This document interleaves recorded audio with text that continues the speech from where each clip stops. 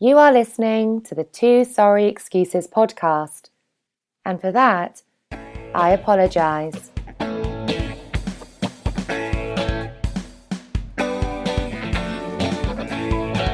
Because bitches love it when you call them beautiful.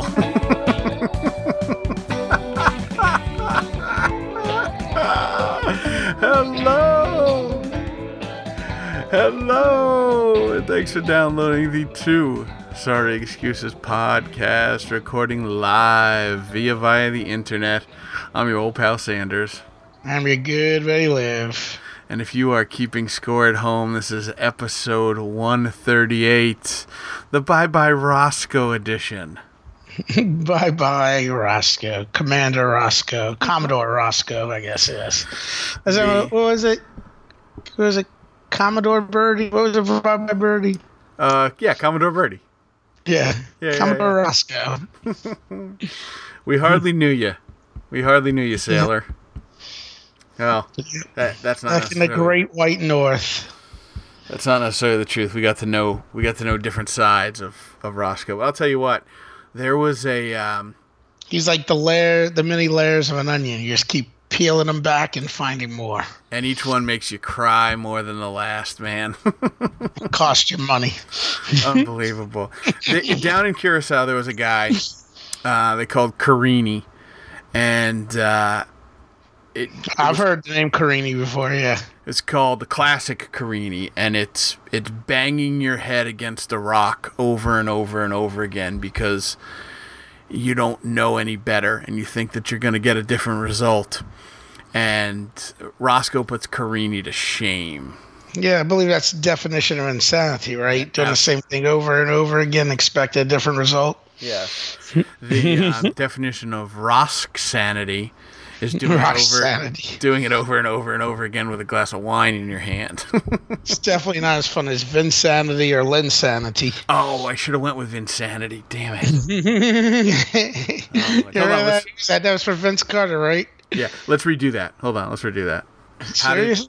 We're doing live edits? What did I do? What did I just say? I said, the difference between Carini, they call it Careen sanity, pulling a Carini. Ross Vinsanity, hitting your head.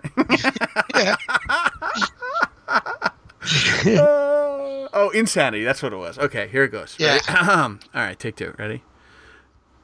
Now you say they call insanity doing the same thing. Yes, I believe insanity is defined as doing the same thing over and over again and expecting a different result. Well, Vinsanity is doing it over and over again with a glass of wine in your hand.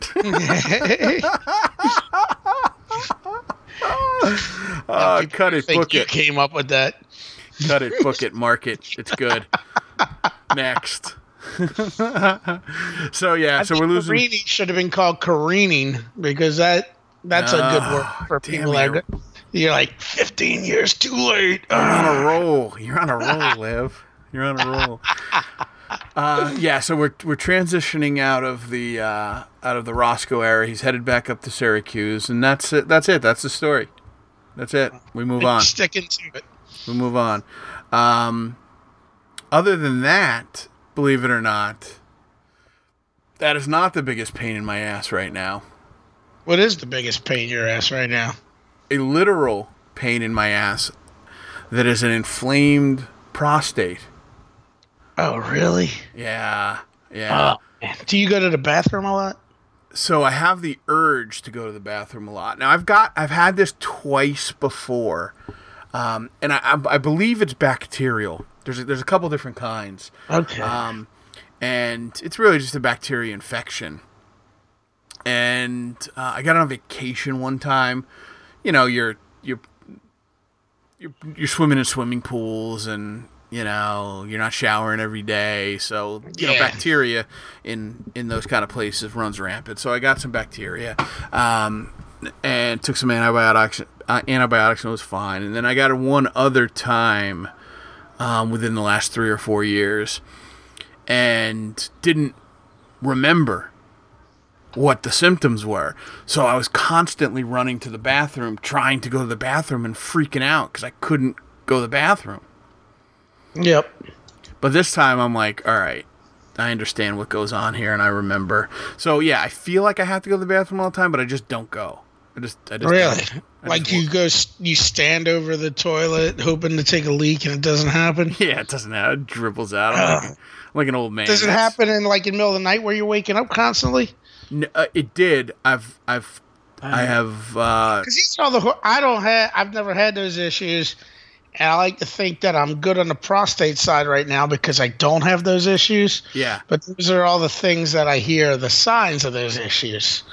Yeah, well, those are definitely waking up to pee is supposed to be one of the big signs of having a enlarged prostate. Those are definitely the signs. There's definitely the signs, and I've learned a lot about the prostate, more than I'd care to know, and it makes total sense because of where that it's a gland. That's all it is. So that's like it's just a big pussy sack of shit. Yeah, gross. Not literally shit. But no, it's down in that region. But it's just a big pussy sack of stuff, and it's a gland, and it gets full, and you got to empty it. But what happens is bacteria gets in there. Problem is it's positioned. Take out your Grey's Anatomy, kids, because we're gonna have a little anatomy lesson here.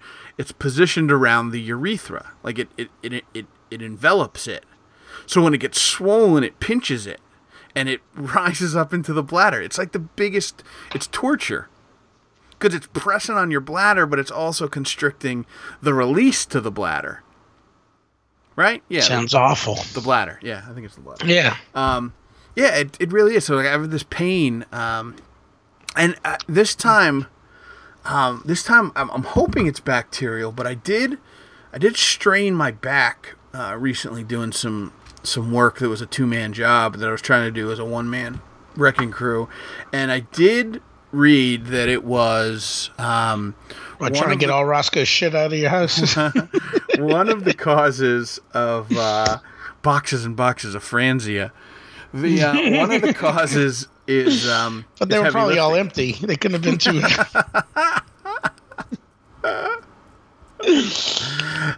Heavy lifting is a cause, is a potential cause for an enlarged prostate. Prostate, yeah, which makes sense if you're in that region, right? You can get a hernia. Yeah, like a hernia, yeah. And it sits kind of right between the lower back and your lower abdomen. To be honest, I hope it's not that. I hope it's bacterial, because then the antibiotics will just So what was it when you had a bacterial issue? What was it? Like from being in a pool or something, you said? Yeah, sometimes like it just... What kind of bacteria causes that? Is the bacteria is not causing a prostate problem? The bacteria is causing an issue with your urethra. Is that what's happening? No. The bacteria gets into that area, and then it inflames the... Oh, it inflames the prostate. And the prostate's trying to fight off the bacteria in that area. I don't know. Obviously, I know very little about that part of the body. I guess we could bring on the urologist I know, and he can explain it more, but we don't need to go that crazy. Oh, well, that's funny, because the doctor... I went to the walk-in clinic, because I'm in between primary care physicians, which I was going to regularly and had a good regimen. Then I switched insurances and the whole deal, and that fucked everything up. Yeah, don't get me started on that. So I don't get me started. So I've been going to this walk-in doc in a box kind of place for things that I need taken care of, and I mean I've been there like 6 times in the last 8 months between dog bites and ear infections and prostatitis. I have insurance, but no primary doctor, so I'd be in the same state as you are. Yeah. So he wants me to go see a urologist, and I'm like, all right, just let me get me through this, because it's been 2 days of agonizing pain. It's like you don't want to be living at friggin' waiting rooms and shit. Exactly. So I got that taken care of. I got some ciprofloxacin. Cipro is what they call it. So it's... Oh, yeah. I know Cipro. I've heard of it. It's the Diet Coke of prostate relief medicine. So we'll see. I guess I must see commercials about it, because there's a commercial for every friggin' drug on the market. Maybe associated with certain side effects. Especially in that region, right? It's a multi-billion-dollar industry, the man's nether region. Yeah, yep. They do everything they can to keep that thing functioning. And it goes to old people, and that's who they're advertising all that shit to. Yeah. You know why? Because those are people with disposable income, disposable time, and solid and health. enlarged prostates. Enlarged prostates and solid health plans. Yep. It's always like, I always hear commercials on radio. If you're 50 or older, you know? Yeah. It's time. It's like I just sit there ruin the thought because, it's going to become one day. Oh, yeah, man. And you got to start having the regular exam and whatnot. Absolutely. Well, I got to... that and my retirement plan. So my health, my investment in health, and my investment in my retirement are not up to snuff. So I got to get on a quick path to righteousness on those things. Yeah, trust me, I know all about that. So, but work, work-wise, I'm every year's a little bit of a better year, so that puts me in a little bit of a different spot. So this is the year. 2017 is the year the Sandman gets off the mat. No pun intended. Summer of Sandman. The summer of Sandman. Although, you know what? I've resigned myself to the fact that this summer is not going to be a beach summer. Last year was a full-on beach summer. On my days off, I would make it a point to hit the beach in the morning. And on the days that I worked, I would make it a point to hit the beach at night. Now, I can still do that. That's still practically possible, but I think I'm going to do some other stuff this summer. I'm going to try to take a road trip or two. I'm going to try to do a little more camping than beaching. I'm going to do, get my garden squared away. Yeah, it's all stuff you can do up there, man. But I want to hit the road. I haven't taken a vacation in forever. Yeah, I got to take a vacation, I'm thinking about driving down to Memphis. Oh, yeah? Yeah. I've always wanted to go. Memphis, you might as well just keep driving New Orleans. It's only like 5.5 hours away. Yeah. I was hoping that you would say, oh, Memphis is only 5.5 hours away. I'll meet you in Memphis. Well, my options are open now. I actually, for Memorial Day weekend, I actually drove to Columbus, Mississippi, which is where my buddy lives. Colin? Yeah, Colin. He's like the mayor of Columbus. He's not the mayor, but they want him to be the mayor. He might as well be the mayor of Columbus. But it's like 4 hours away, man, and it's a small town. It's near Starkville, where Mississippi State is, which is a small town as well. But it was just like driving an hour is painful to me. Yeah. Driving 4 hours there, I would have got up earlier in the morning and driven there, but it was like the day before I was at a crawfish boil and stuff, and I was at my buddy's house only to like midnight, but I'd been drinking beers the whole time, so I wasn't exactly dying to get in the car and drive up there the next day, Yeah. And it's a boring drive. It's way worse on the way there, than the way back. Because on the way back, at least you start seeing signs that you're almost home and you're near a big city. There, just driving through down Mississippi highways after a certain point, There's probably no state anymore. There's probably no big sign that says, 60 miles to Columbus, Mississippi. Well, they do have that, but it's like once you get to like Meridian, which is like maybe, or you get around there, which is like 2.5, 3 hours away, then it's all highway, which is just like maybe an hour and a half or something, but it's boring, Okay. And then the thing sucks about highway is that's where they set all the friggin' actual speed traps. So you got to pay attention because the speed limit changes every like 20 miles, Right. They do that. And then occasionally you got to stop, which sucks about highway. And it's just boring because it's openness. There's not much in Mississippi, So it's like, I was like 20 minutes away and I start like, I'm fucking listening. Pink Floyd's playing on the radio. And then I'm just like, it was like that. It was almost like Homer There's an episode of Simpsons where Homer falls asleep while driving, and he's just taken out. They're playing like the dream sequence, like he's floating on his bed and stuff. But he wakes up and he's taking out friggin' fences and stuff.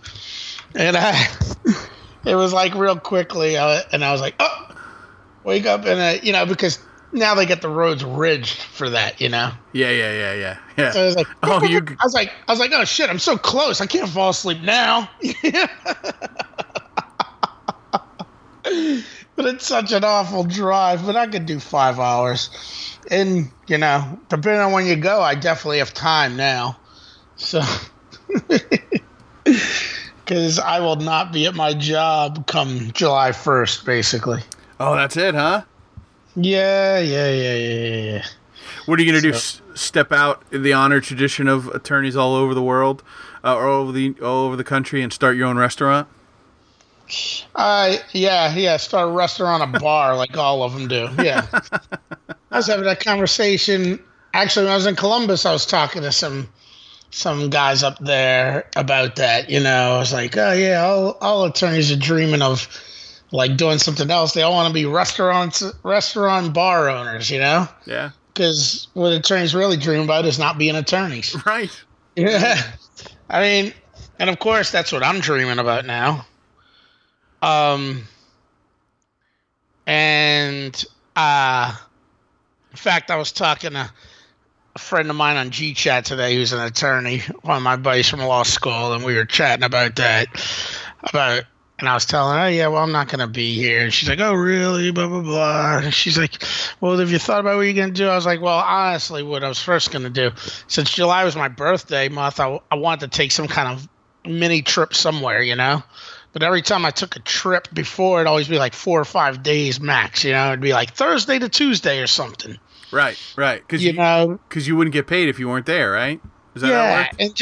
And I wouldn't get paid, and plus, the job as a lawyer, you never really feel comfortable taking too much time off. Right. And then the other issue is, straight up, it's a lot less noticeable to other people in the office, especially being in a small office, when you're out like a Thursday and Friday and a Monday and Tuesday, as opposed, or Friday through Tuesday, as opposed to Monday through Friday. Right. They don't notice it so much when it's just a couple of days of a week as opposed to a straight week. Yeah. So that always definitely worked in my favor too. Plus, but it's also like, it's just, it was just a better way. Also, taking those trips that way also allowed me to take advantage of the full weekend, because the other problem with taking a trip like that was like, if you got to come back on a Sunday or something, it kind of sucks, because it kind of, the weekend's the best time to be somewhere, Yeah, so yeah, right, of course. Yeah, totally. So, but I'm like, well, now it's like I can actually do something. I'm not going to do anything glamorous, but I got to start getting a resume together, and that's obviously something I haven't done in over 6 years, because I've been there for over 6 years. So my resume is going to look a hell of a lot different than when it looked as friggin' inexperienced attorney looking for an entry-level job, like it's not like you're going to be focusing on what computer skills you're proficient on and stuff, Right. And how you did in torts or whatever, Right. But the other thing is, she's like, well, now you can think out of the box. I was like, yeah, it's like, I don't even know what I'm going to do, but it's like, but I was looking at job listings wherever yesterday. I'm like, oh, it's just, looking for legal job listings. I was like, all of it sounds terrible. I was like, yeah, it'd be great to look out of the box, but the problem is, can I afford to be out of the box? Because because it's like I still got to pay about $1,000 a month to live in my house, Yeah, at the end of the day, you got responsibility.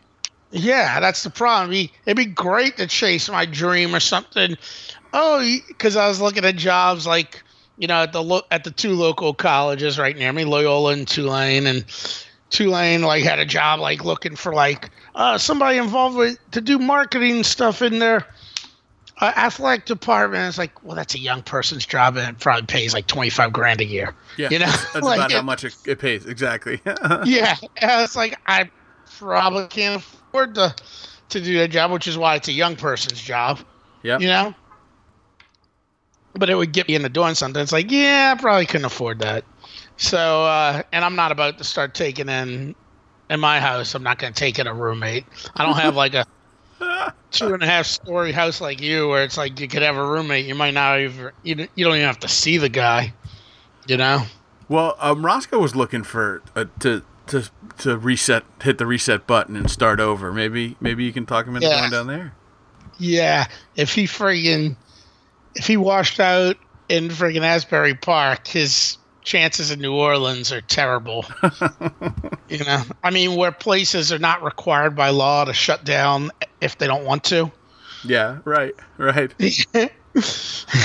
Of course, if he paid the rent and took up residence in a bar, it might not be the worst thing in the world. I'll tell you that without getting into somebody else's dirty laundry too deeply, it wasn't the social life of Asbury Park that did him in. It wasn't taking in the the sights and sounds of Cookman Ave that ultimately did in our old pal Roscoe. They were internal. Yeah, chasing the internal demons, not the external ones. So I kind of wish it was, because then I could have had a little fun along the way. yeah. Well, I mean, it wouldn't even have to be social. It's just that it facilitates it, you know? Yeah, true. It facilitates the personal demons, which kind of, I mean, this isn't a good say for a person with those issues, though. Yes, you're absolutely right. But not that stops them from coming here. Because, I mean, you'll meet alcoholics that live here that are from all over the country. Yeah, well, that's why they came here. Right.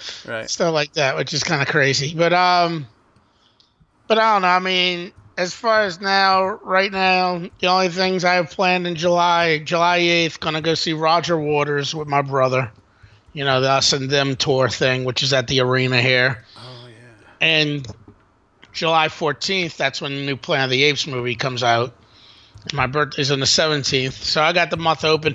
Thing is, I got enough savings to live on, Yeah.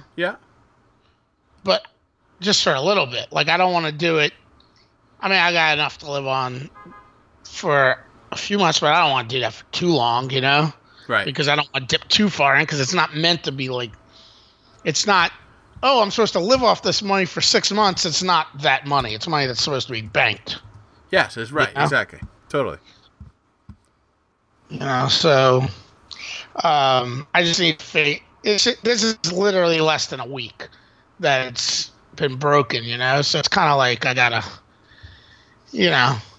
so I just haven't really collected myself all about it yet in terms of what I'm going to do, because I got to sit down and I'm trying to wrap up, any of the, I got like about 10 outstanding cases at the office right now that I kind of need to friggin' start wrapping up and figure out what I'm going to do and, get them as far as I can before I leave there.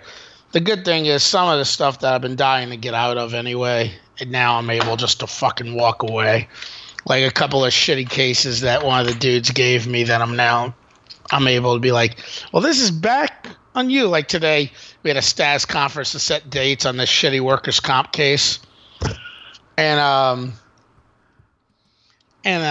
got in touch with his assistant, who I sort of share. And I was like, well, now this is going to be his case. So I was like, what are his dates? I'll still do the conference, Right. And it felt really good because I was kind of peed off when he gave it to me anyway. It's like, you're going to take shitty cases into the office and then pawn them off of me because they're shitty. Just don't even take them, Right. So, whatever, man. So I'm happy about that. I just haven't had a whole lot of time to think about everything because, the receptionist in the office, her wedding was Saturday, so I was kind of focusing on boozing and hanging out that night and stuff, Yeah. So I just need to, buckle down. Also, I need to look over everything in the office and make sure any stuff that I've drafted that I can use in private practice, I can get the frig out of there, because you never know what you're going to need. Yeah. It's like gold having certain pleadings, Yeah, totally. I mean, like, that's what I always talk about. Like, I tell Jacob about that type of stuff, like how I don't think anybody has ever, like, who created the alpha document for anything? It's like somebody create this first, like, motion for summary judgment or drafted discovery, and everybody's just been passing it around and building on it since. Nobody ever sits down with anything like that. It's like petitions for damages. No one ever writes anything brand new. It's like... Yeah. When I left my internship while I was in law school, I had an internship with a major sports agency, and I left with proposals that I worked on and contracts that I had helped draft, and those were the boilerplates for everything I had done until I left for Curacao. Yeah. Yeah, I mean, that's what I did, because there's a lot of stuff that I've done, like, where I literally had to draft it because we didn't have it on. There is some stuff that I did, I mean, looking from other stuff and figuring out stuff because that's another thing. Since I was younger and newer to law, they would give me stuff that they normally wouldn't take in. So there's stuff that I added to, the repertoire, the arsenal of that firm that they didn't have before. So right. I definitely got to get all that type of stuff, And what are you entitled to? Anything that you created? Oh, I mean, I don't know. We never really talk about it. They don't care. In general, what's etiquette? I mean, I figure anything I create or anything I worked on. Yeah, okay. If it was yours. I look at it. Yeah, I mean, I look at anything that I drafted. To be honest with you, it's like that's the only stuff I really want's the stuff I drafted. And if it's stuff that I didn't draft and I don't have it, I'll just ask Jacob later on if I need it. He'd share it with me. I mean, he doesn't work there anymore, but the other guys there, I mean, like I had to write shitloads of stuff for the big boss for like briefs and stuff that, because he just doesn't write briefs. He's been a lawyer for 40-something years. And then, right. Hell, when he started being a lawyer, that's not how they practiced. There was no, like when we were in law school, you had to do like legal research and writing and all that shit. But they used to not have to do that stuff because that's all based on a change in the law when they started focusing on briefing stuff, Like if you went into a court in the 70s, you argued like a basic civil court too, like a basic state civil court where you're suing a car accident. It was like a TV show. Yes. Yes. You literally just you filed the petition, they answered, you went, you argued, and that was basically it. They didn't have all the complex discovery rules and all these friggin' other apparatus that they have nowadays, Because part of the intent was to reform that shit, Right. So he just doesn't do this anyway. And then the other guy, Jared, I wouldn't trust the shit he does, Because he just doesn't. I mean, because he's copying shit. He just doesn't give a fuck anyway, Right. So, and I can't stand typos and stuff. So that bothers me. I mean, I've borrowed some of his stuff sometimes, but I always gotta change it up, Yeah, bless you. Yeah, thank you. So, what's your inclination? Your inclination isn't that you hated working for somebody. It's you've soured on the law. Yeah, well, I mean, like you. Well, I mean, it's not like I was dying to be a lawyer when I was in law school. Right. Like you weren't dying to be a lawyer. You want to be an agent. Yeah. My problem is, which is even worse, is I wasn't exactly sure when to be, but the problem was I was 6 years out of undergrad with doing nothing with an undergrad degree, which kind of puts you in a real bind because then your undergrad degree is worthless, especially when it's poli-sci with a minor in economics. Right. Yeah. After a while, you haven't put it to practice, so it's... Yeah, it's like, what are you going to do, Yeah. So that was kind of the issue there. It's like, well, and then, I mean, I'll sit there and it's like, man, I never should have done that. But what can you do? Just move on and eat the fact that I have friggin' $8 million in loans. You know? Yeah. Listen, that's what really. That's what I've learned. Is that's the secret in life. Is just eating it. Yeah. Because you know what? Somebody's got to eat it, and if it's yours, you might as well resign yourself to the fact that that's the deal. So that's it. Then you just you hit the reset button and you start over. Yeah, I know. So the fear is I turn 41 in a few weeks. And one of the big fears is the whole thing about, like, nobody's dying to just hire 40, 41-year-old dudes, Yeah. Because it's one of those things because you're kind of, like, set in ways, like you're not young and impressionable anymore. So there's definitely concerns there. I just got to... Jacob's more reassuring about it than I am. He's like, you go... because he's talking about law jobs. So he's like, you go to a defense firm, they just want a body. Because I have realized most of it's just bullshit. I mean, it really is. Yeah. Like, it's even like you go to a defense firm, it's all canned bullshit, Yep. Like, I've been in many depots where the defense attorneys, notices the depot, and it's like, I'm sure these are the same standard questions he asks for every car accident case, Yep. So, maybe occasionally you might have to go argue something. Occasionally I have to go argue shit in court, and I'm not good at it, but it's never...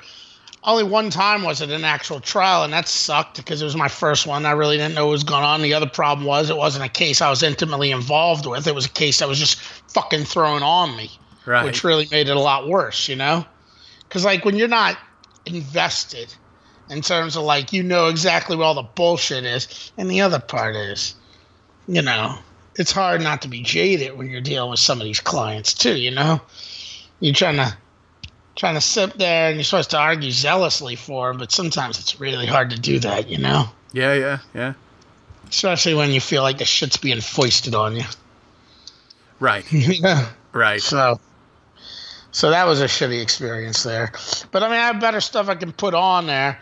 I've never listened to the recordings of me in the Fifth Circuit, but I guess they allow you to. And the reason I don't listen to it is because I know I was terrible and stammering and nervous. Yeah. But at least I can say I argued in front of the Fifth Circuit. I'm admitted, and that's... Most people haven't argued in front of a U.S. Circuit Court, No, I don't know. Didn't you win? Yeah, but I knew I was going to win. But, well, it was me and a solicitor from the Department of Labor versus the other side. Okay. But the thing too is we had Supreme Court precedent on our side. It's like Fifth Circuit can't overturn that shit. Right. It was more like they were just kind of curious about it because it's such a conservative district because it's Texas, Louisiana, Yeah. In particular, Texas, because, it's all proportional. So most of the judges are from Texas. Louisiana is very conservative. I think Mississippi is the other state in. Maybe Arkansas, too. I'm not sure. But whatever it is, it's all conservative. It's even a lot of the Democrat appointments are kind of conservative, they're not like, it's hard. You're hard pressed to find like a straight up liberal. Because that's kind of one of those things, too, where there's deference given to the congressional delegation of who you're appointing these seats to and they open up, Right. And don't they have to be from that area?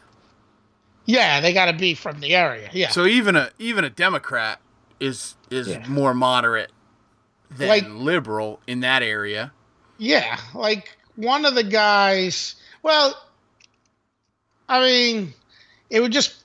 there are liberal Democrats, trust me. See, New Orleans is very liberal, but it's an urban center, but it's going to be hard to, those people aren't always easy to pass through Congress if it's split, I'd be more inclined if you had a Democrat president, a Democrat Congress or something, But when Obama was president, he appointed a guy, and it was a guy that taught us at Loyola, and he's brilliant. He's from up in Massachusetts originally. I think he played soccer at Harvard, and he went to Yale Law School. And he, after law school, he was Whizzer White's clerk with the Supreme Court. Okay. And we always kind of felt like he was too good for us to be teaching us at Loyola anyway, but he loved teaching.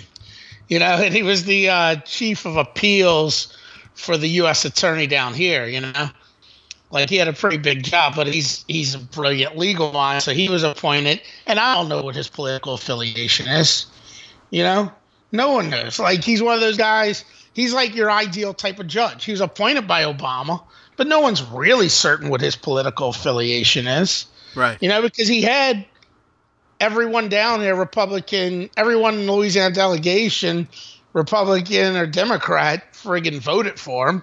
That's how friggin' fair he was considered, how good of a legal mind. Like, it was right down the middle, and I know he's ruled both ways, so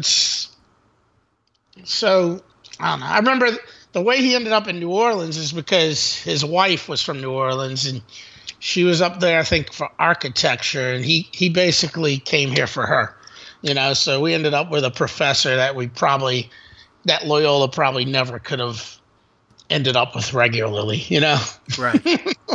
If not for the fact that he had another job and was down in, because at Tulane, a guy like him probably be expected to be full-time or something, because Tulane's like one of the, it's like a top-tier law school. With a great gym. Yeah. But no sauna or steam room, at least for the men. Blows me away. Yeah, because one of the only reasons that I went there and I walked in there. Sorry, let me. Yeah. I didn't see one. I ran into a kid the first day I was in there. A guy from law school who goes to the Loyola gym too, and he's like, "Yeah, do you know if they have a sauna or steam room?" I was like, I think they would. They got air hockey tables and ping pong tables and foosball. They got everything in the world. And then on the way out on Thursday when I was in there, I asked to go to the front desk. I'm like, do y'all have a sauna or steam room? And they're like, no. I was like, oh, that's the one thing Loyola has on you. Even if I could all of a sudden afford the membership there, I'm not, because I'll pay $30 a month for the friggin' sauna and steam room alone at Loyola. You know, and then the girl I went to the wedding with over the weekend, she went to Tulane. She's like, and I was telling her that they don't have one. She's like, they got one in the ladies' room. I was like, ladies' locker room. I was like, oh, well, maybe in the ladies' locker room, but they definitely don't have one for men, But I'm sorry to interrupt you. Yeah, that'd be the only reason that I would that I'd join a fancy gym. A gym that you pay more than $10 a month at.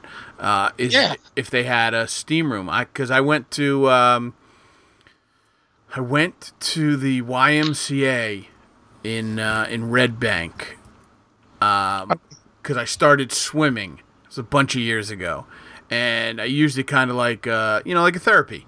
And I would swim, and it would clear my head, and it was great exercise, and I loved it, and I could do it for hours.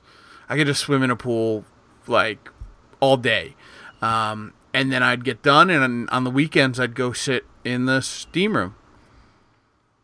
And it was totally worth it. It was way more expensive than any other gym. It was like $85 a month or something. But, for the limited time that I did that, it was totally worth it. Yeah. Yeah, I mean, like the Tulane gym is fancy. They have an indoor pool for like swimming.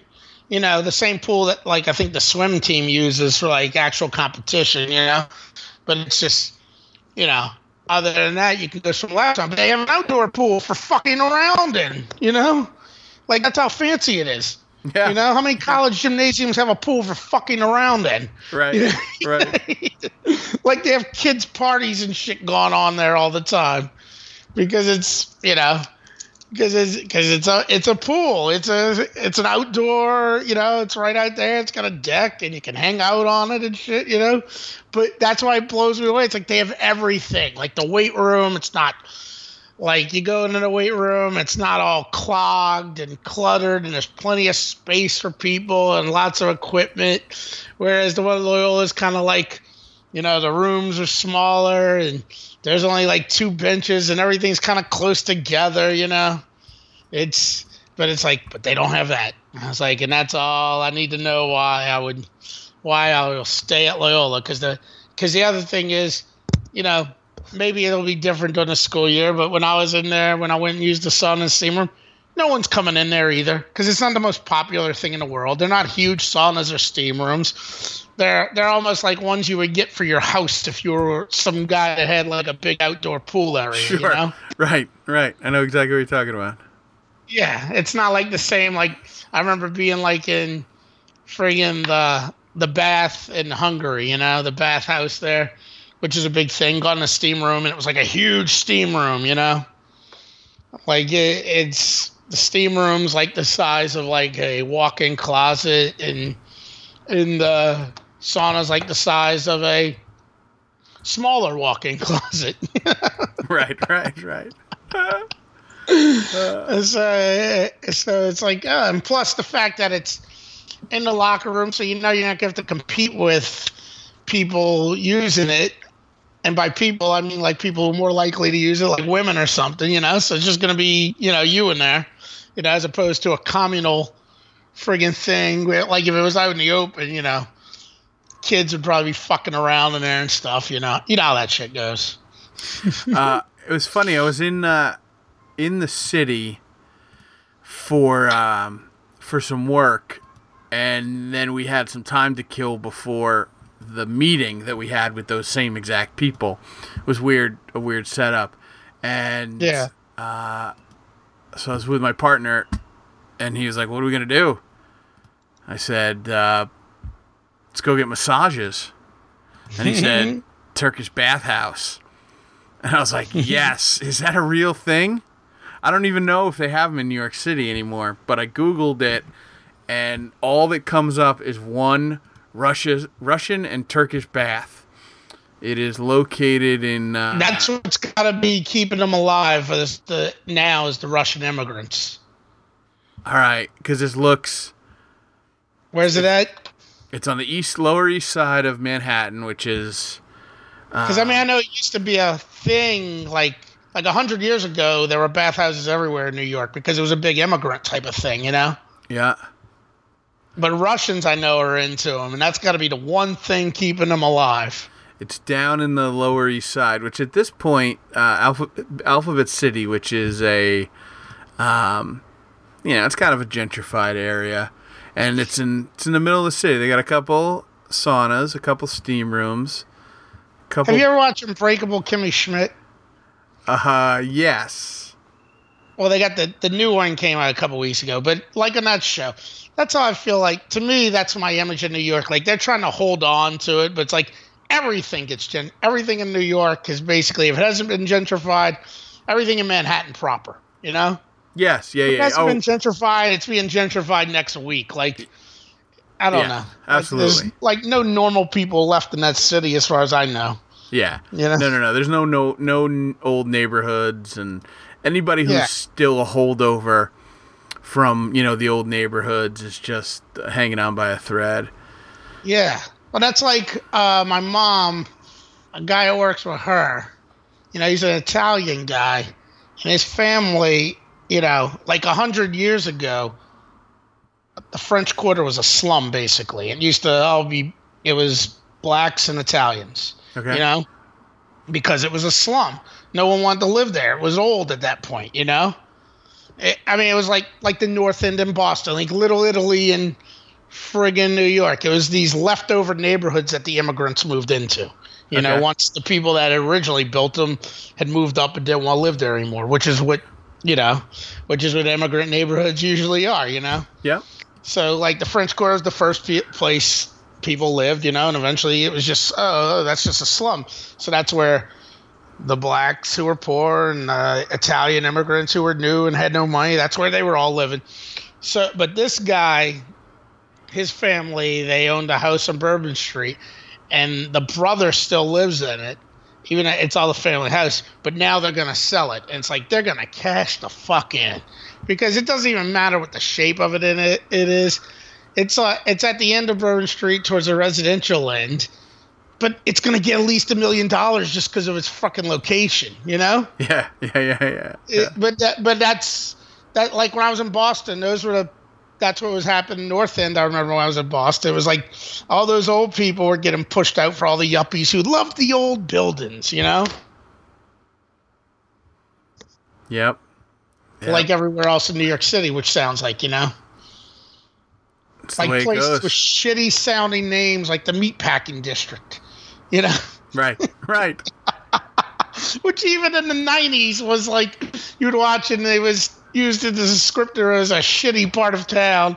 And now I know that's even kind of like, you know, you're just not moving into those places anymore.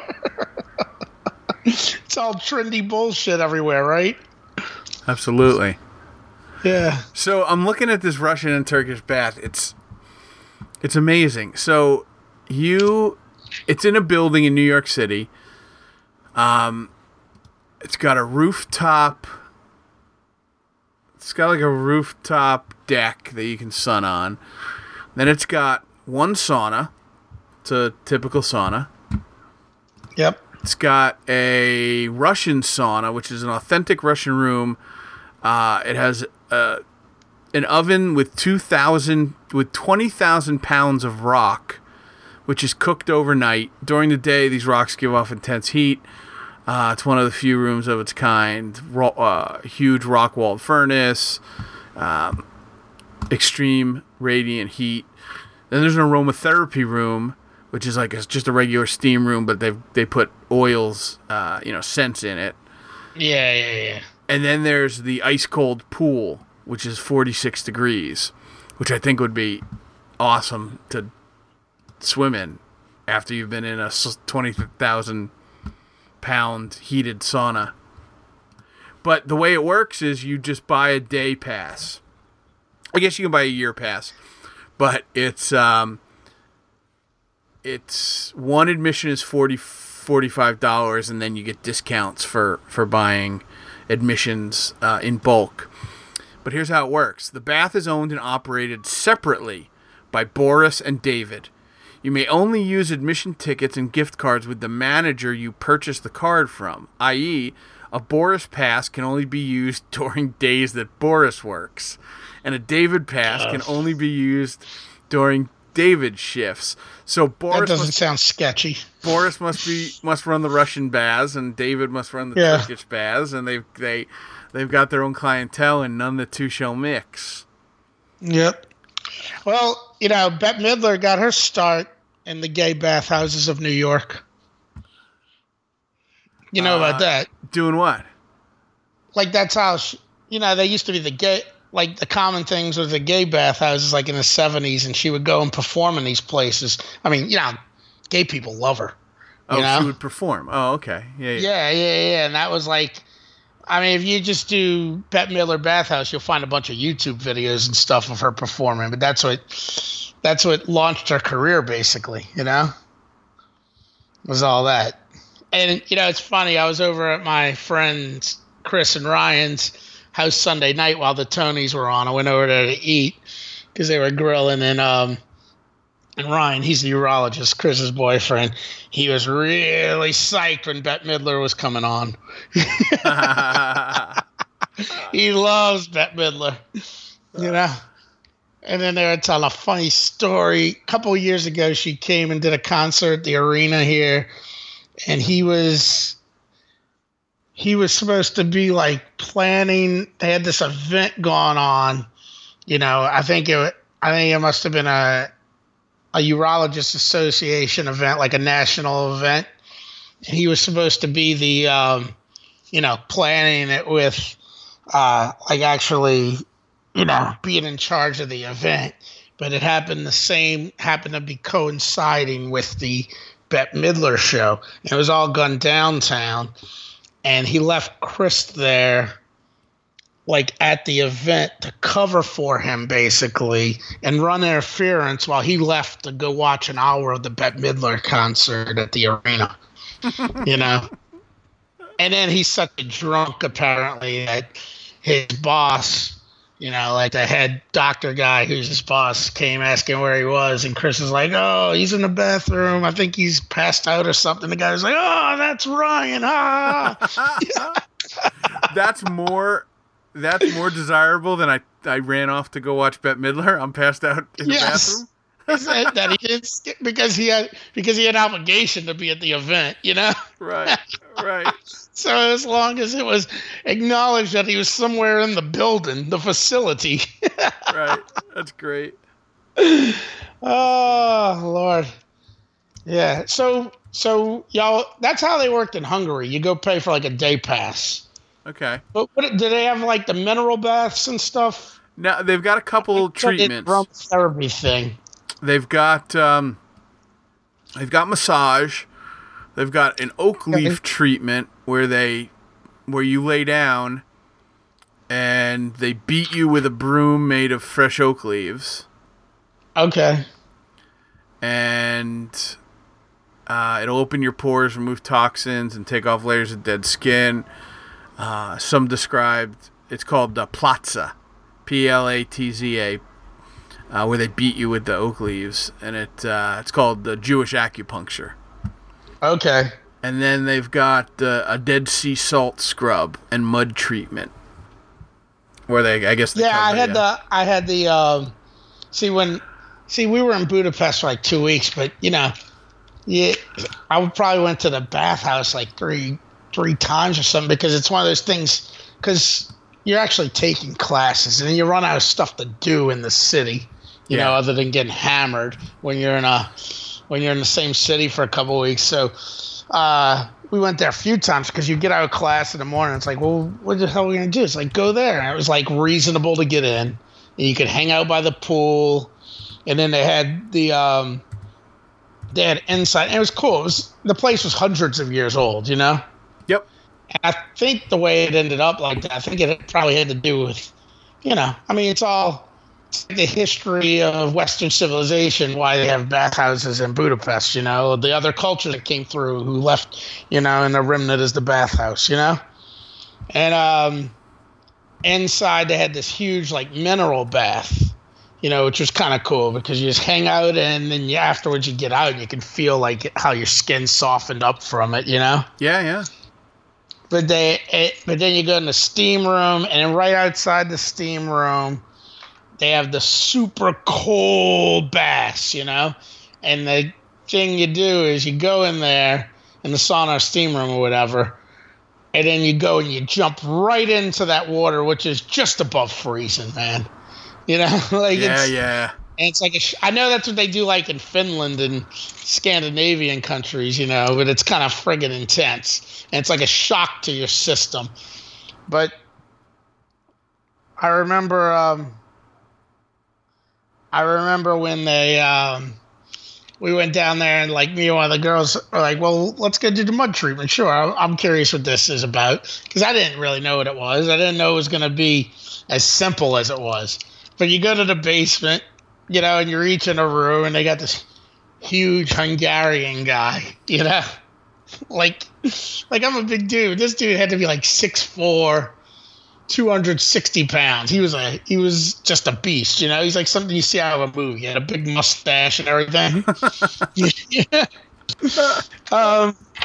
He comes in and he pulls and you don't understand anything he says because your run-of-the-mill Hungarian doesn't really speak English. Yeah. Because it's not as wealthy of a country as the other ones. And he just takes his bucket and just starts friggin' throwing the mud on you. And it's like, and then he comes in there a while later and takes the mud off, and he's like, yeah, bathe.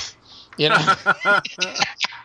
gotta go wash yourself under the shower or whatever. It was a very weird experience, And I was like, talking about it with people later, I was like, yeah, I got a happy ending though. I wasn't raped.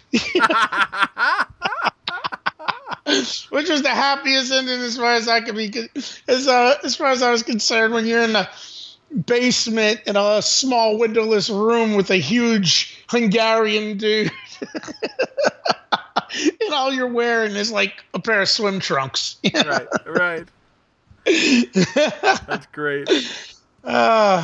But those were good times, man. The Turkish baths. I'll tell you what. Yeah, well, that's the thing. Like, that's something we used to hear about when we were little, Turkish baths. And I remember my dad, when he was in the Navy, he went to Turkey. I remember we used to always ask, "Oh, did you go to Turkish baths?" Because it's like one of those things you hear about. I don't even know how we heard about it, but it's just like in the, it's kind of like a thing that has lore to it. You hear about Turkish bathhouses. Heard about that way before I ever heard about bathhouses, Yeah, sure. Yeah. Yeah. For whatever reason. So y'all did you hang out with the people you have the meeting with at the bathhouse? No. I never went, but I would, because now that I'm looking at it and I've got a little more confidence, because that's the thing. You can't that's not something you can do on a spur of the moment, right? You got to be prepared and know what you're doing. So I like to go and have sit in the coffee shop, and just relax and like really take advantage of doing nothing. If I can spend an hour doing nothing, that's more valuable to me than anything else, because I do it so infrequently. Yeah. If I lived in the time of the Turkish bathhouse, I would, I think I'd be a much happier man. Yeah. I was built for that time. Yeah. But there's a couple places, there's a place in Jersey, but it looks way too hipstery for me. That's the problem. They take stuff and ruin it. Yeah, it's a place called the Bear. Like they did the bacon. Like when all the shit was going on with bacon, I was like, when did hipsters take bacon from me? The Bear. What's it called? The Bear?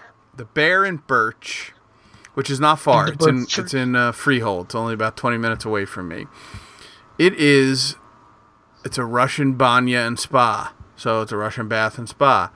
And the problem is all the pictures look like it's this big communal thing. Like you're walking around and there's a bunch of other people there. Not just like sitting in a room. I understand that I can't go into a steam room by myself, in a big commercial place. But these people are sitting around like a bar in their skivvies. Yeah. Do they look like hipsters? Yeah. Yeah. I mean, because honestly, I do think that's what the scene was like there years ago. Like in the original bathhouses, they were social meeting places. So the hipster thing would be like, let's make it like that. Yeah. All right. I mean, I guess. Because hipsters are always dying to be authentic, are they not? Yes. That's their goal with everything. Authenticity. Yep. Yeah, so there's a bunch of lounge areas, and you go into the pool, and then you come out, and then you can hang out with a bunch of people sitting around in this patio area. Yeah, I wouldn't like that. Yeah. Although I mean, that's why you just gotta find a gym with a sauna and a steam room that no one uses. It's only $25 to get in on a weekday. Oh, there you go. I mean, it'd be worth it just to go down there, friggin' enjoy the day or something. Yeah. Although I've kind of transitioned from being like a beach guy this year to a travel guy this year, partly because I want to do something else. The other part is I am nowhere ready to unveil this body on the beach. You don't have your beach bod. I don't have my beach bod, so I don't know if I want to spend $25 to go walk around in my bathing suit in Freehold with a bunch of strangers. I don't know if I'll ever have a beach bod. It's just what I got to a point about 11 years ago or so was the I don't care part. Because I used to not even like taking my shirt off when I was younger. And then you reach a point where it's like, I don't give a fuck. This is me. Yeah, and the last few years have been that. And Asbury's great because it has such a high percentage of gay men who are the most comfortable, shameless purveyors of of the beach facilities. Like, nobody's more comfortable walking around Asbury beaches than gay dudes. Yeah. You know? Like, they're just no shame. God bless them. So I always took solace in the fact that it's a very forgiving and non-judgmental area, the beach of Asbury Park, which has always been cool. The beach of Asbury Park. But even that escapes me at this point. That's beyond me. So I'm gonna make it a little travel summer. But who knows? Let me look into this. Maybe I'll check it out, because one of the things that does a inflamed prostate good is some heat and cold therapy. Hot and cold therapy. Well, there you go, man. You got your plan. That's it. So if you went to Memphis, what else would you do? I mean, because you wouldn't just drive to Memphis. You'd have to stop somewhere, right? Yeah, I was looking at a map. Let's see what the best thing to do here. I would probably go to D.C. Physically. Because of why? Because of your sister? Jillian, Is she in the D.C. area? Yeah, she's in D.C. Wrong name. Sorry. Yeah. So I'd go down to D.C. and visit my sister, and then it looks like the quickest path is to go down through like Knoxville, Nashville. Yeah, I've never been to Nashville. Go to Nashville, man. On your way to Memphis, yeah. Go to Grand Ole Opry. I've heard Nashville's fun. I've heard Memphis is more my kind of town, from people who like the same music that I like, eat the same food that I eat. Nashville's a more like Disneyfied. Right? Is that how you say something that's been like? Yeah, Disneyfied. Yeah, I get you. Disneyfied experience, because it's all about, Nashville's more hip. Nashville's more, yes, exactly. Yeah, I mean, it's a hot city right now. Yeah. So then maybe I'd do that, and then like drive back up through, I don't know. I mean, I don't want to drive to West Virginia. What the hell's in West Virginia? Friggin' mountains. Yeah, just mountains, right? Country roads, unless you're planning on camping out there. I guess I could do that. I guess I could do a week. Of course, you're gonna when you come back, the last thing you don't have to do is stop and camp. You're at your point where it's like, fuck, I just want to get home. Right. Oh, you know what? See, now I'm going way, way out of the way. So Memphis, St. Louis is the next biggest city. That would be on the way back. That's kind of a hike from Memphis. Yeah, it's totally a hike. I mean, it takes you the other way too. I mean, like, as opposed to jaunting back towards the northeast, you're kind of just gone directly up. Yes, correct. Yeah. Correct. So I would save that. So I would do Memphis. But I know, like, that's like 10 hours away from New Orleans. So that's still a hefty drive from Memphis. Yeah. So it's probably like 4 to 5 hours away from Memphis. Yeah, so I guess that's what I'd do. I'd go up 64, which would bring me through West Virginia. I'd hit maybe Daniel Boone National Forest. There you go. What else would I hit here? I guess,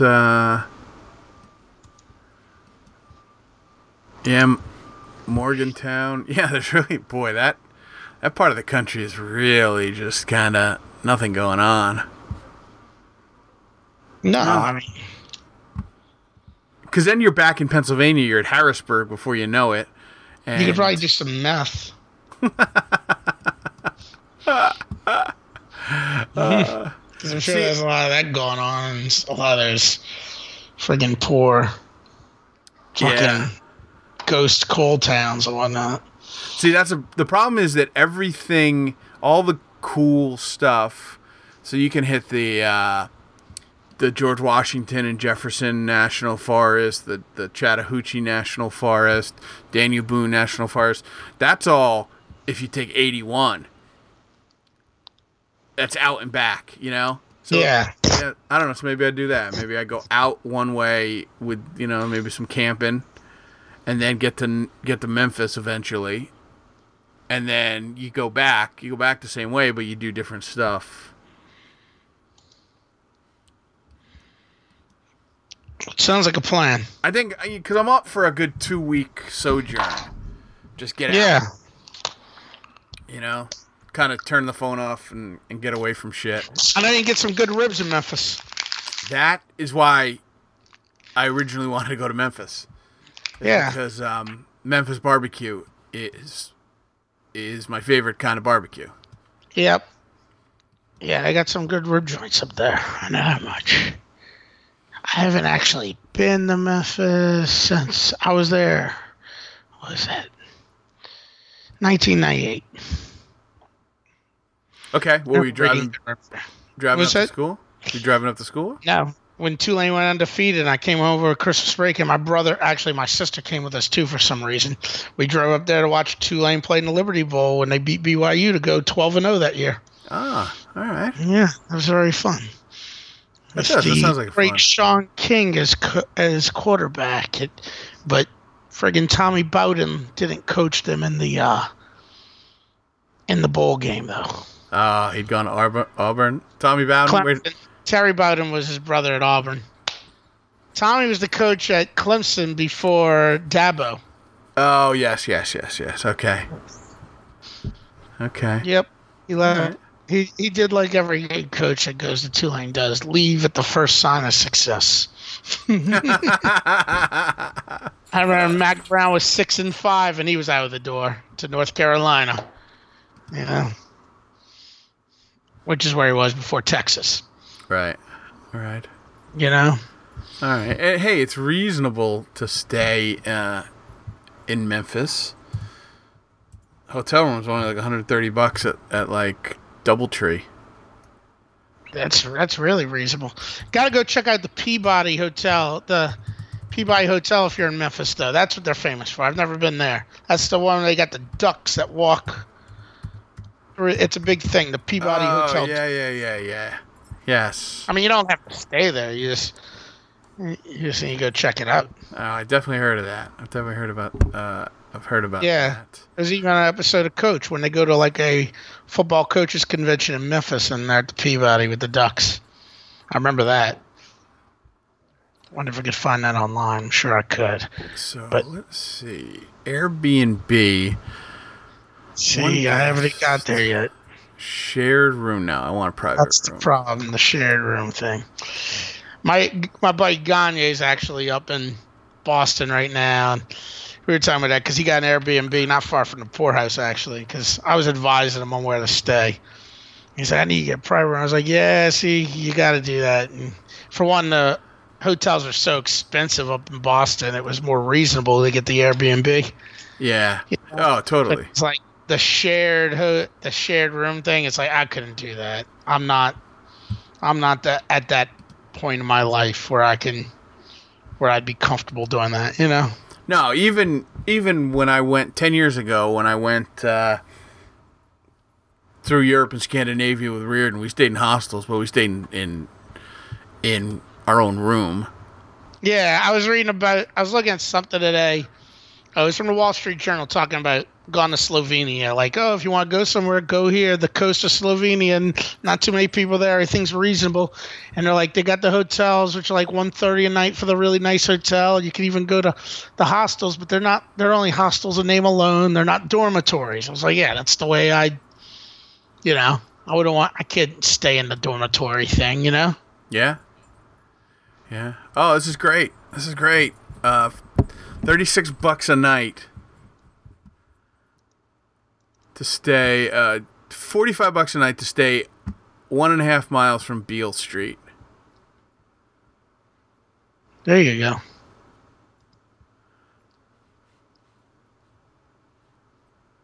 Look at that. This is what it's all about. $40 times 3 nights. You're booking now? I'll have to wait because got a couple bounced rent checks that I need to work through. Let's see. No parking. Cancellation 24 hours. Sterling's home is located in Memphis, Tennessee, United States. It takes 11 to 17 minutes to drive to the airport. It takes 20 to 26 minutes to the municipal airport. If you don't have a car, you download Lyft or Uber. Definitely the best way, cheapest way. Tons of reviews. 5 stars, 5 stars, 4.5 stars, 4.5 stars. Wow, this is great. Okay, well, we can save this for our budget traveling pod we're going to do to complement the Craigslist stuff. Yes. All right, well, do you want to do anything else? You want to talk a little bit about Uber? Well, I can talk about real briefly, I guess. Yeah, because Uber's been in the news months ago now. Yeah, so here's... You can say about why it's been in the news. Cause... You had said that you had some problems with Uber. You had some issues, and you were ramping up for a big fight. And in my editorial wisdom, I decided that nobody wants to hear us bitch about the things we bitch about, and they definitely don't want to hear us bitch about Uber, because I would say the majority of our devoted listeners are not Uber friendly. That'd be my guess. Not Uber friendly? Not Uber friendly, because a lot of them, Fredo doesn't live here. Yeah. All right.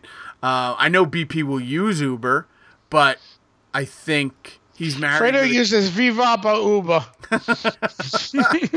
You get in the car, and if you're slightly congested, they slather Vicks Vapor Rub all over you and drive you around with the heat turned up to 98 degrees. While they play Mana. This is Mana.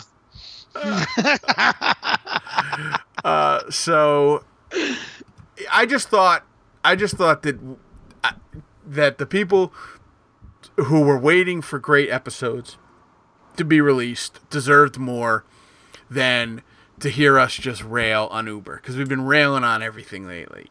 However, I was mistaken, because now the thing to do is rail on Uber. Yeah, I saw some headline about how a guy had to step down because he made a sexist joke or something. So, which I was like, man, shit's really petty if you can't even make a joke without having to completely give up your fucking job. Here's the problem with these. I look further into it. With a lot of these Silicon Valley startups and companies that have really just taken the world by storm, whether it's Uber or Airbnb, a lot of them are run by real pompous assholes. Douchebags, yes. Total douchebags. Bros. A lot of them are run by bros. Who have come up with a great idea. All the dudes sitting around at the Golden State Warriors games. They have a great idea, but they want to make the idea bigger than the product. Right? Yeah, because they all just want to get the IPO, get $1 billion and cash out. And they're all about creating a lifestyle and creating a cult of their product and a cult of personality. This guy, Gary Vaynerchuk. I don't know if you know. Oh, God. Colin loves Gary Vaynerchuk. He's a douchebag. Yeah, Colin loves him because it's all about marketing and everything. Well, Colin sells real estate. That's why he loves him. Yeah. It's like all about pumping you up. Yes. Right. You know? And it's back in the day. I forget. I don't know if it was Tony Robbins or another guy, but Soap used to make fun of him because the whole pitch was, you can make $1 million by placing tiny classified ads in the newspaper. And like that's all he would tell you. The system was you place tiny classified ads and all you were doing was you were creating a pyramid scheme, whatever it was, and you didn't need to invest a lot. That was the whole point. But I used to laugh about that too. Like my brother Chris, like he talk about that, like, you know, put a little ad in the paper, and you put an ad in the paper that says, "Want to know how to make $1 million? Send $5 to this address." Right. That's how you make the $1 million. Yes. You know? Yeah, exactly. Just like that. And then the other thing about Tony Robbins, because you remember those commercials they would have, the Tony Robbins commercials, and he'd be talking about friggin' all his businesses. It's like, well, yeah, his 57 businesses, which are all some sort of motivational fucking poster company or some bullshit, you know? Yes. Like, it's all just, none of them are real businesses actually making anything. No, absolutely not. Yeah. And that's what all these guys in Silicon Valley are all about. And Uber is the poster child for them, because this guy is a real douchebag. And on his watch, the company has started to crumble. The infrastructure is solid. He's the one that was busted, like, on the video berating the Uber driver. Is that the same one? You remember a few months ago? I don't know if it was the actual CEO of Uber, but he was getting in a fight with an Uber driver about the rates they're getting, and the driver was bitching at him about something. Was the actual CEO? Do you know what I'm talking about? Apparently, No, I don't. Okay, it was something. It was on viral. He looked really bad. I think it might have been the actual CEO of Uber, and the guy was talking about him basically screwing over the drivers and whatnot. Well, yeah, so Travis Kalanick is the guy. He's the CEO, and while their technical infrastructure is super sound, their service is bullshit. Their service is awful. So not only their service to the sorry, I had something in my ear because I had an autoplay on this, but so the service to the customers suck, but the service to the driver sucks even worse. Yeah. So they have this great technology, they have this great infrastructure, but they're not servicing the people who need to use that infrastructure. And as a driver, I didn't find it all that bad, but I didn't use it as my primary income. I used it for a couple extra bucks. Oh, you were a driver for Uber. I didn't know that. Yeah, for a couple for a couple months, maybe a month and a half, 2 months. Because I like the concept. I like the idea. I like the opportunity to monetize my own inventory. So I owned a car. Rather than have it sit there, let me go out and make some money on it. Now, I know there's a lot of guys driving that are doing that, you know. And I don't know who is making a living off of this. Because to be honest, one of the reasons I ultimately stopped because New Jersey passed legislation that required drivers to jump through a bunch of hoops, and that was the opposite of what I wanted to do. The reason I liked it is because I downloaded an app. I could drive when I wanted to drive. I didn't have to register or get a license or tag my car or do whatever. Once New Jersey said you got to do that. Once the taxi cab lobby got to them. Yes. I was off. I was off Uber. Done. Yep. See you later. But the people who I don't know, they say they make a living off of it. I don't know how. You got to work at least 18 hours a day to make a living off of it, because you're really only pulling in $10-12 in a place like Asbury Park, and that's a pretty solid $10-12 an hour. Yeah.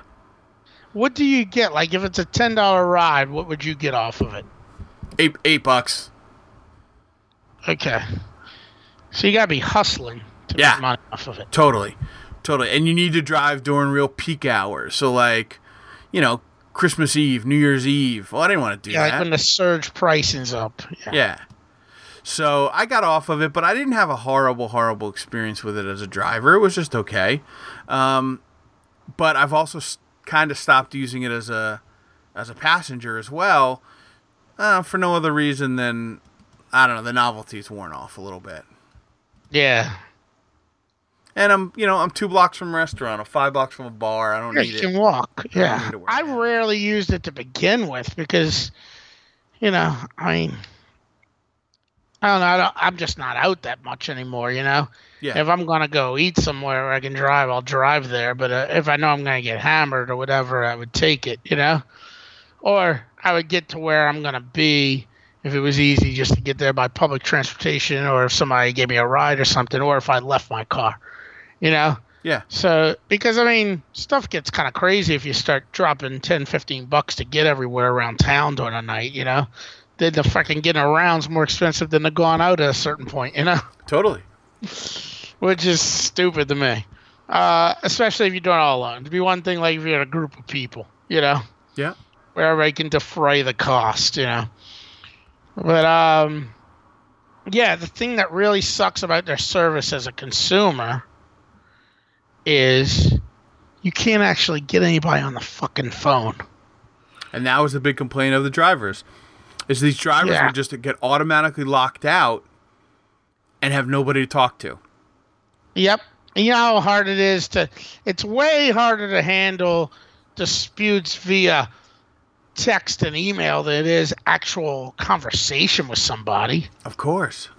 You know, where it doesn't have to all be piecemeal, where you can actually, you know, counter people's stuff instead of, oh, wait, now I got to wait like another 20 minutes to see if they respond, you know? Yeah. It's friggin' insane. Email is no way. If there is a issue that needs a resolution, a shared resolution in which there are objective and subjective, both objective and subjective components to the discussion, you cannot do that via email. It's impossible. Yeah. Because you need empathy to come to a shared resolution. Yeah. If the issue is, I live in Asbury Park, I want an Uber, and I can't get an Uber, and Uber writes me back and says, I'm sorry, Uber is not licensed to operate in Asbury Park. End of story. Yeah. There's only one solution to that, and it's an objective solution. Everything else that has to do with customer service has both objective and subjective components, and you need empathy to get to a solution that will satisfy both the customer and the company. That's how you do business. Yep. Yeah, It's Uber ridiculous. fucking sucks. Ridiculous. Well, do you want to hear about my terrible experience with Uber? I do. Okay. I hope you feel vindicated now. Yeah, I do feel vindicated. Not in your result, in the fact that I thought that it's now worthy of podcast time. Sure. So this was back in April. There's a thing called French Quarter Fest, French Quarter Festival down in the French Quarter. Yep. And I drove there, and then afterwards, Rob George's was down there, so I went to go see him because he was in town with a bachelor party. Rob George's former, Syracuse University alum. He lived at, I guess, 1107 Madison Street, I think it was, or maybe it was 1109. They lived across the street from us in a house, a big green house, a bunch of those guys we were friends with. So I drove down there, but then afterwards, I met Jordan down there, and he was down there with his wife and everything. But then afterwards, Jordan and I, and then also Chris and Ryan and their buddy Brad, we all met at this place called Bayou Beer Garden in Mid-City, New Orleans, not far, maybe like a couple miles away from my house, Okay. But when he got there, got to the point, I'm like, well, I can't drive home. So I just got an Uber, went home. I was like, I'll get my car the next day, So the next morning, I get up, it's like 9 something after I shower and everything, and I hail the Uber. And, I know you don't know how my house looks or whatever layout, but the door's like on the side, like it's a side entrance. It's not right on the front of the house, but you come out and the street's right there, Okay. I don't live in a huge house, right? So, they send you these updates, like such and such is arriving now, your driver's arriving now. It says it's going to be $7.44. So I literally walk out, never see the car. So I go stand on the sidewalk thinking like, oh, it's arriving, like it must be coming down the street, Never see it. And then you can track it, where your car's going. Like while you're in the car, you can track where your car's going, Right. on the Uber app. So I'm looking at it and I was like, wait, what the fuck? It looks like it's gone all the way. You know, I was like, oh, maybe they lost it. And then it looks like it's gone away from my house. I was like, what the fuck's going on with this? So I call up, you know, because it says contact the driver. And it's like, you can text the driver. So first, I think I might try to call. I think I might have sent a text like, hey, what's going on? And I get back an auto response. This isn't, sorry, we don't know who you're trying to text, you know? And then I try to call, and then I'm getting like, oh, blah, blah, blah, this doesn't work. And it's like, so even though they give you the option to contact your driver, you can never contact your driver really because it goes to an Uber number or something. Okay. You know, to begin with.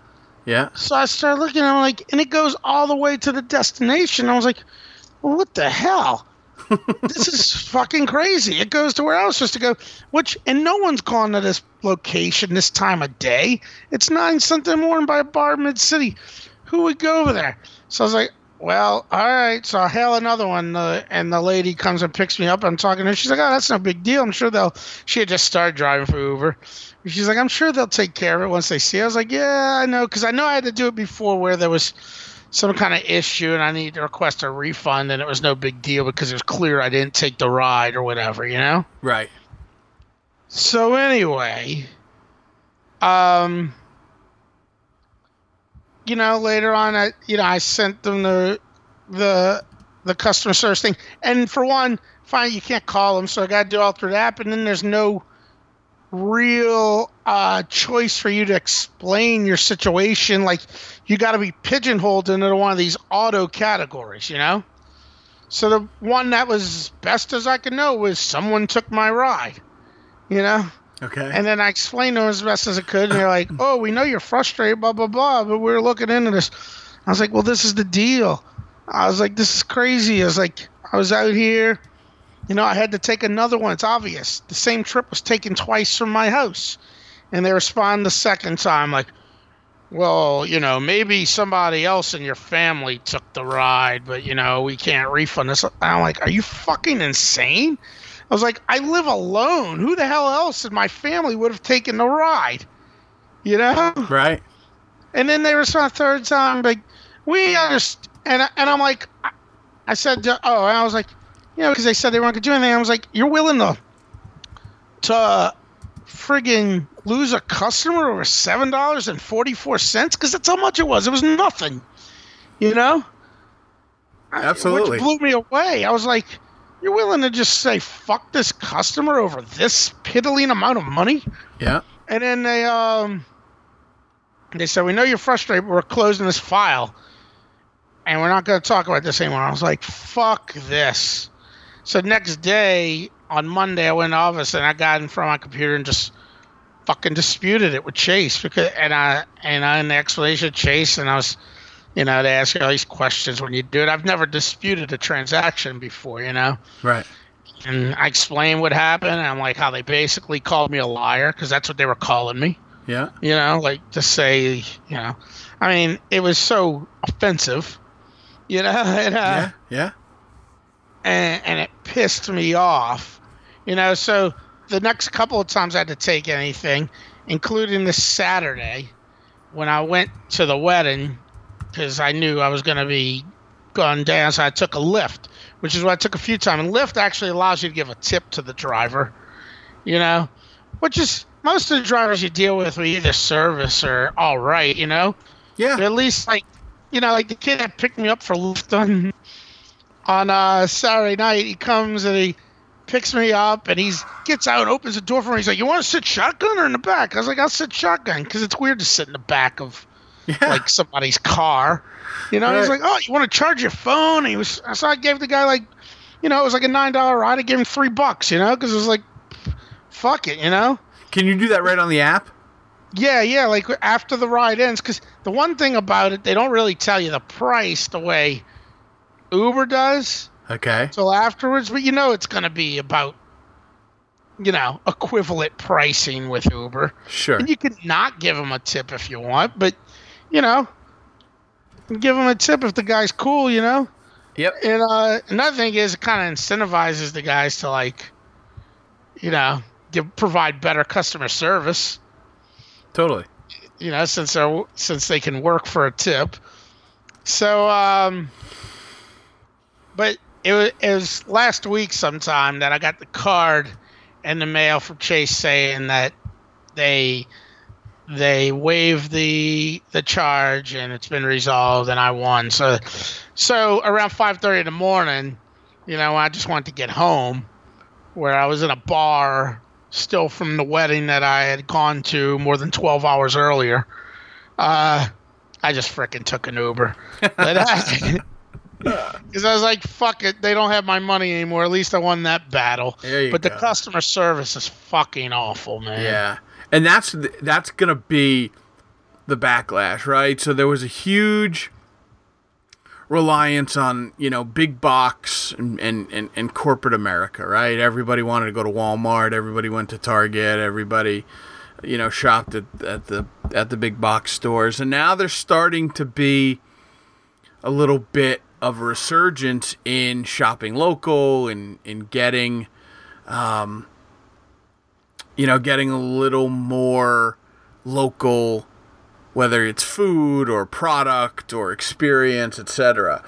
The big thing about like the shared services community was it was novel that, oh wow, you know, I don't have to sit in a smelly cab, or I don't have to call and wait for a stupid dispatcher to get me a cab in 20 minutes.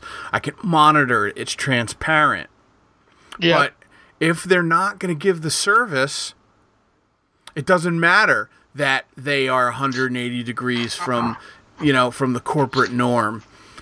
Yeah. Because it's all about service. Really, that's what it's about. That's why the big box stores had the backlash that folks gave them, is because you weren't getting personalized service. You know, they weren't resolving issues that their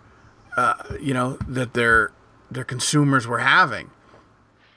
And that's the only way you're going to get. If they're gonna be $1 billion company or whatever they are now, they can at least afford to have a call center.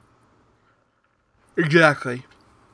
You know, because it would have been I think it would have been resolved right there on the spot. If the person was on the phone, they wouldn't have said, "No, screw you."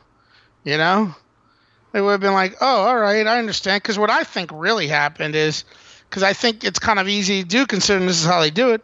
I don't think the driver picked anybody up. You know? Yeah. No, I think that's the scam. I think that's happened. I've heard it happen, and it was on another podcast I listened to, Tony Kornheiser's show. They were stealing our material. They're stealing our material. Exactly right. Exactly right. So, because it's easier, you know, scams are easy to pull off when you do petty scams as opposed to a big scam. Yeah, absolutely. You know, and like a $7.44 ride is easier to scam than a friggin' $30 ride or something, you know? Yes. So I have a feeling, because I've taken Ubers before, and you don't always pick somebody up right at the point where you're supposed to, because they'll call and be like, can you meet me over here, you know? Yeah. So I think that's what happened. But it's been resolved. Uber customer service sucks, but whatever. If I find myself out at a bar at 5 a.m. again, and it's the most readily available service, I probably will take it. Very good. Well, all's well that ends well. Yes. Very good. Very good. Well, I'm glad we got to that. It was an ultimate. Yeah, finally. I know friggin', you know, friggin' Fredo's been waiting with bated breath to hear that story. I made the big mistake today, and it's not a big mistake on my part. I think it's just a little unfair of me. There was a text going around. I don't know if you were on that text group. But the Grateful Dead. The Grateful Dead. And so on a side. You know, the thing is, I just got, today was the first day, I just bought one of those activity trackers, you know, and it links to your phone to give you the notifications, and it buzzes. And every 2 seconds for like 45 minutes, my hand was buzzing. Great. That's great. I had texted BP as an aside, not to add to that big long text message, but I said, "Hey, listen, just a heads up. Speaking of the Grateful Dead, the podcast did a whole segment about Cornell 77. You and me driving up 81, the I-81 corridor, listening to Cornell 77 in the Crown Vic in the winter of 1995."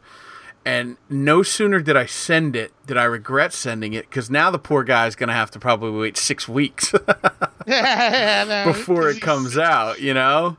Yeah. And all he wants to do is listen to the podcast, and we can't get episodes out fast enough. Brian's our most loyal listener, and we just screw with him. So patient, and he always thinks it's his fault that he doesn't get the episodes. Yeah, I know. He's like, "Is my phone broken?" I feel so bad every time. You know, you'll text me. No, we're broken. You'll text me and be like, "Hey, you know, you want a podcast today?" Or, you know, and I'm like, "Oh shit, thank God for Liv," because I totally forgot. I'm all wrapped up and whatever. But when BP texts, it really hurts me.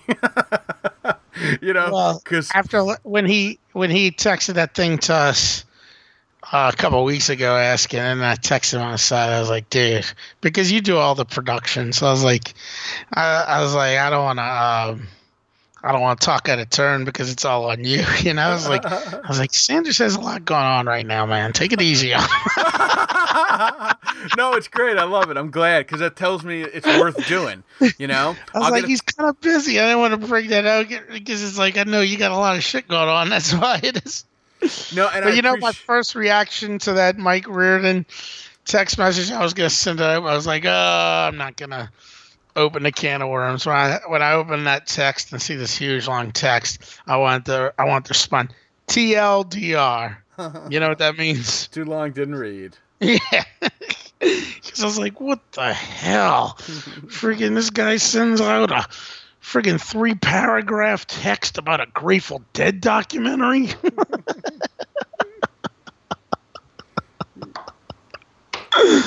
No, man. I appreciate the emails though, or the text messages. I know it's good to know they're out there. You know, I'll get them. And it's all the same chain, so I'm sure there's other people sometimes like that one was all right, but like, you know, it's the same chain with all the 1106 people, so I'm sure it's like I'm like, you know, Shaggy and whomever who's like, well, this has nothing to do with me, but this text chain's going to keep blowing up on my phone for the next 2 hours. Like the one the other day with all the girls that were from y'all's class that go on the big trip. Yes. No, see, I find people out here don't know any of these women. See, I find those type of messages oddly comforting because it's really it's really the closest thing we've got to how life was when we were together. Yeah. Sometimes you had no choice but to be part of a conversation that you didn't want to be part of. No, I get you. Because you availed yourself to these knuckleheads. That's what you. Don't get me wrong. I still found it amusing, and I still read the text. You know, but it's like, but I have nothing to add to them. Well, right. You know? Yes. Yeah. Yes. But it's like, all right. So it's like I'm sort of like a fly on the wall in those cases. You know, the repartee. You know, between Laffy and you, and then him trying to get a response. Is that what you're talking about, Sanders? And then your delayed response because, you made some shot, but you didn't respond to the response to that till like 3 hours later because you were probably distracted with something else, like work. Yeah. Because that's how my texts work. I text something and then I put it down and I'm done. Very rarely am I engaged in a very long text conversation. But yeah, so that we had that big long email and I shot out that one-liner, which after I sent it, I'm like, well, wait a minute. I don't know if anybody remembers that joke. And then you're like, oh, do I follow up with the joke? Do I follow up the joke with another text message? And then you spend a good 3 or 4 minutes commiserating whether or not you made a right decision there. But it ended up being fine. By the way, we can wrap up the show on this because my niece just came over here. We're going to go see Wonder Woman a little while. Oh, all right, very good. Yeah. So so I did send that Yalta conference picture to that guy that's in it. Yes. Because the real reason I felt really guilt why I didn't want it, because it was like, I think it's so funny. That's got to be offensive if it's that funny to me. You know? Like I was getting so much humor out of it. That's like, this got to offend somebody because I find it that funny. Right. You know? Right. So anyway, I sent it to him the other day. I sent him a text message like on Saturday or Sunday because I was like, screw it, I'll just do it. I was like, hey, Monty. I was like, you didn't tell me you were at the Yalta conference. And the response I'm expecting is like, what are you talking about? Well, his last name is Lukov. He is, his lineage is like Russian. Okay. Yalta is Ukraine. I'm expecting like, what? So that it will prompt me just to straight up send the picture, I did this on Saturday. I was like, hey, Monty, you never told me you were at the Yalta conference. His response is, and this is my favorite thing because it was so sincere. He said, great-grandparents came from Lukov with that conference moved from Poland to Soviet Union or vice versa. I can't remember, LOL. I did not expect that, Right.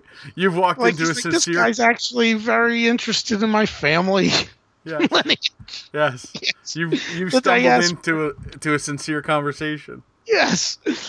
So I was like, well, I just got to send a picture. So I send him a picture with the line just says, it all makes sense now. LOL. He's responding, my comrades. And I was like, all right. I was like, nobody's feelings were hurt, and it sounded like it was appropriate. There you go. And it all worked out. Yeah. Yep. So it all worked out. All right. Then on that note, with apologies to Monty's grandparents. Yes. We'll see you guys next week. Yeah. Adios, Fredo.